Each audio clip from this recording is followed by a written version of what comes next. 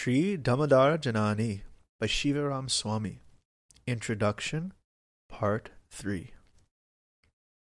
One may continue to argue that the Srimad Bhagavatam also contains verses proclaiming some other deity as supreme. To preface this answer, it should be understood that Srimad Bhagavatam is not a loose collection of stories or unrelated philosophical truths. It is a systematic philosophical treatise that expands the truths of Vedanta Sutra. It is also a narration of the pastimes of the Supreme Lord and his devotees that concludes in Vrindavan sports of the source of all incarnations, Sri Krishna. Therefore, any verse that appears to be out of line with or contrary to the truths of the Srimad Bhagavatam is simply a misunderstanding on part of the reader, or alternatively, the author's use of esoteric language, paroksha.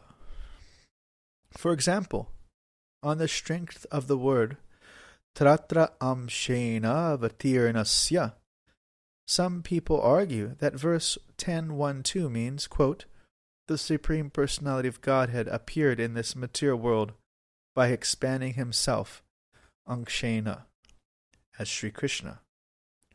However, this is not the right reading of the word amshena, which should instead be understood to mean Lord Balaram. With this proper meaning, the verse says, the Supreme Personality of Godhead, Lord Krishna, appeared in this material world accompanied by his plenary portion, Lord Baladeva. End quote. This reading is also in keeping with the Paribhashya Sutra. Obviously, if a reader approached the verse with faith in the Paribhashya Sutra, he would come to the verse's proper reading. The following is another example in which a verse of the Srimad Bhagavatam appears to contradict the Paribhashya Sutra. Lord Mahavishnu says, Purna kamavapi yuvam nara narayana vrishi dharma charatam sthityai rishabho loka sangraham. The followers of Ramanujacharya, who think that Narayan is the Supreme Lord and Krishna is his expansion, translate the verse as, quote, my dear Krishna and Arjuna, you are both incarnations of Nara Narayan Rishis, who formally perform exemplary activities for spiritual progress. End quote. The implication of this translation is that Krishna and Arjuna are incarnations of Narayan and Nara, both plenary expansions of Mahavishnu. However, Mahavishnu is the first to be described in the list of incarnations that concludes with the Paribhashya Sutra. Therefore, how in this later and evidentially weaker verse can Mahavishnu be accepted as a source of Krishna? Jiva Goswami gives further reasons why Krishna cannot be an expansion of Mahavishnu. Point 1. When the two arrived before Mahavishnu, Krishna did not show any sign of respect, something that would be expected when seeing a superior, thus indicating Mahavishnu's inferiority to Krishna. Point 2. That Mahavishnu could not see Krishna directly at will, but had to go through extreme lengths to do so by stealing the Brahmana sons, is a further sign of his inferiority. Point 3. And when Arjuna was blinded by the glare from Mahavishnu's body, Krishna restored Arjuna's sight, showing that his potency was greater than Mahavishnu's, again indicating the latter's inferiority. These arguments, as well as the fact that none of our acharyas have ever accepted the above translation of Mahavishnu's words, obliges the unbiased reader to conclude that is incorrect. The correct translation is, quote, although all your desires are completely fulfilled, O best of exalted personalities, for the benefit of people in general, you should continue to exemplify religious behavior as the sages Nara and Narayana. End quote. This translation indicates that Arjuna and Krishna expanded themselves as Naranarayana, not the other way around. They are not expansions of Mahavishnu, rather he is an expansion of Krishna. In this way, the apparent contradiction with the Paribhasa Sutra is resolved, and the proper understanding of the verse reinforces the truth that the Paribhasa Sutra reigns uninterrupted throughout the Srimad Bhagavatam. In this summary treatise of the Srimad Bhagavatam's Paribhasa Sutra, we have shown that all statements of Srimad Bhagavatam, as well as other Vedic literatures dealing with Krishna's ontological position, should be understood in the light of the principle Itte chamsa kala pumsa Krishnastu Bhagavan Swayam. Quote, Krishna, the Supreme Personality of Godhead, is the source of all incarnations. Where a statement is ambiguous, its meaning should be made clear, and where a statement contradicts this conclusion, it should be interpreted to conform to it. In this way, the light of Krishna's unquestionable supremacy shines throughout the Vedas, confirming his own declaration in the Gita, Vedeshta sarver aham aveva vedya. Quote, by all the Vedas, I am to be known. In conclusion, let us understand how our knowledge of the Paribhasha principle helps us to better understand Krishna's 10th canto pastimes through its Paribhasa Sutra 10.8.45. Question 8. How does Srimad Bhagavatam 10.8.45, as the Paribhasa Sutra, regulate the pastime of the 10th canto? Answer. Vishwanath Chakravarti Thakur writes, quote, one should take this verse as a Paribhasa Sutra of Krishna Lila. It is the lens through which to view the Lord's pastimes of opulence in all of his ages, like boyhood, youth, and in all places like Mathura and Kurukshetra. End quote. What is the picture that the lens of the Paribhasa Sutra affords the reader? Srila Prabhupada replies, quote, one may be a karmi, a jnani, a yogi, and then a bhakta or prema bhakta. But the ultimate stage of realization is prema bhakti, as actually demonstrated by Mother Yashoda. In other words, although Srimad Bhagavatam is replete with pastimes of Krishna's incarnations and of Krishna himself, pastimes which describe service to the Lord by different grades of devotees, we should know without a doubt that the highest and most perfect spiritual attainment glorified by Srimad Bhagavatam, Lord Krishna, and Sri Chaitanya Mahaprabhu, is the kind of spontaneous loving devotion, Ragatmaka Bhakti, also known as Vraj Bhakti, that was displayed by Mother Yashoda.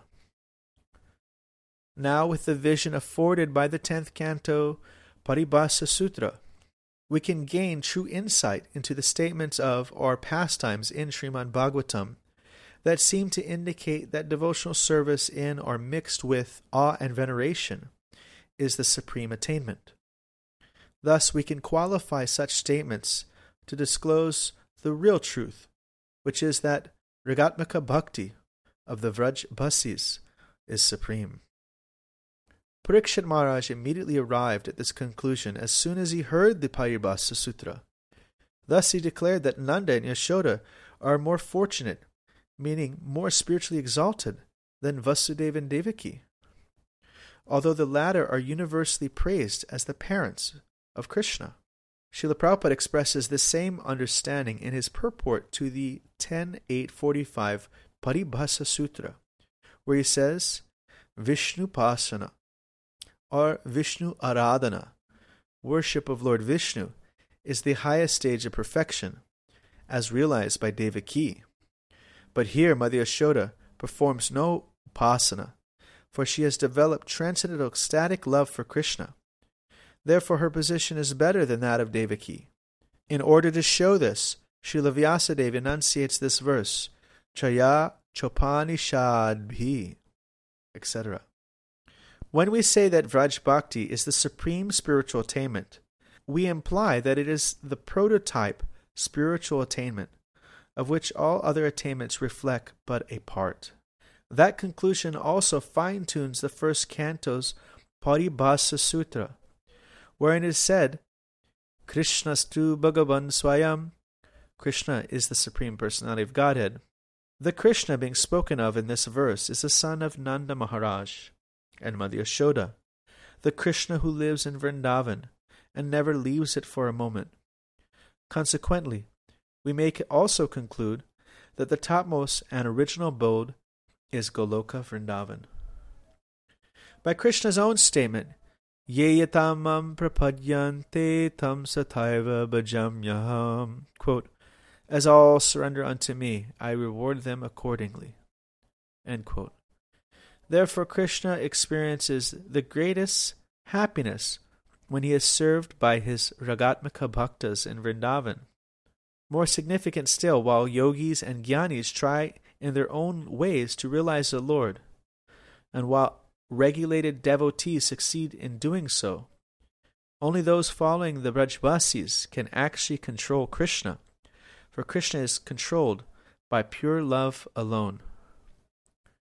Sanatana Goswami, in his Brihad Bhagavatamrita, reveals all the truths implied by the 10th canto's Paribhasa Sutra in detail. Indeed, since the 10th canto is the essence of the Srimad Bhagavatam, and since the Paribhasa Sutra distills that essence further, it can be said that Sri Brihad Bhagavatamrita, the essence of the Srimad Bhagavatam, is a commentary on this Paribhasa Sutra. Having clarified the effect that the 10th canto's Paribhasa Sutra has on the entirety of that canto, we now have a new perspective on Krishna's pastimes. The Brajbasi's supreme love for Krishna relativizes his display of opulence and fully controls him. In other words, no matter which of his inconceivable potencies Krishna manifests through his pastimes, the intense love for Mother Yashoda and the Brajbasis makes them think that these extraordinary feats are the mercy of Lord Narayana, or the result of previously attained piety. In their love-intoxicated state, the Brajbasis never think that he is God. For them, Krishna remains nothing other than a cowherd boy, a village hero. And by the effects of their intense love, the Brajbasis also succeed in making Krishna dance according to their will, for he is purchased and controlled by their love. To exemplify this extraordinary devotion and Krishna's subordination to it, Shukadev Goswami promptly describes how the wonderful workings of Mother Yashoda's love once bound Krishna to a grinding motor. That description is called Damodar Leela. Parikshit Maharaj found the narration of Drona and Dara to be unsatisfying to the question, quote, how did Nanda and Yashoda attain such intense spiritual love?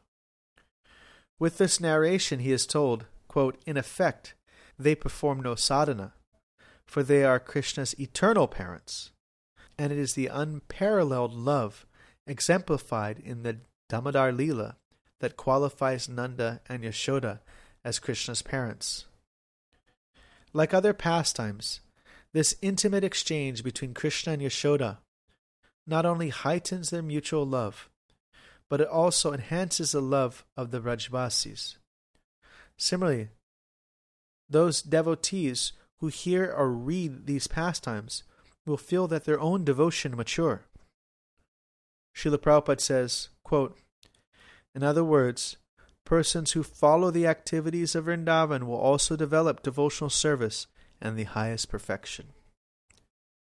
Then this is the purpose of this book, to present Krishna's most attractive childhood pastime, the Damodar Leela, so that readers will become inspired to follow in the footprints of the Vrajbasis, secure the qualification for Vraj Bhakti, and ultimately attain Vraj Bhakti itself.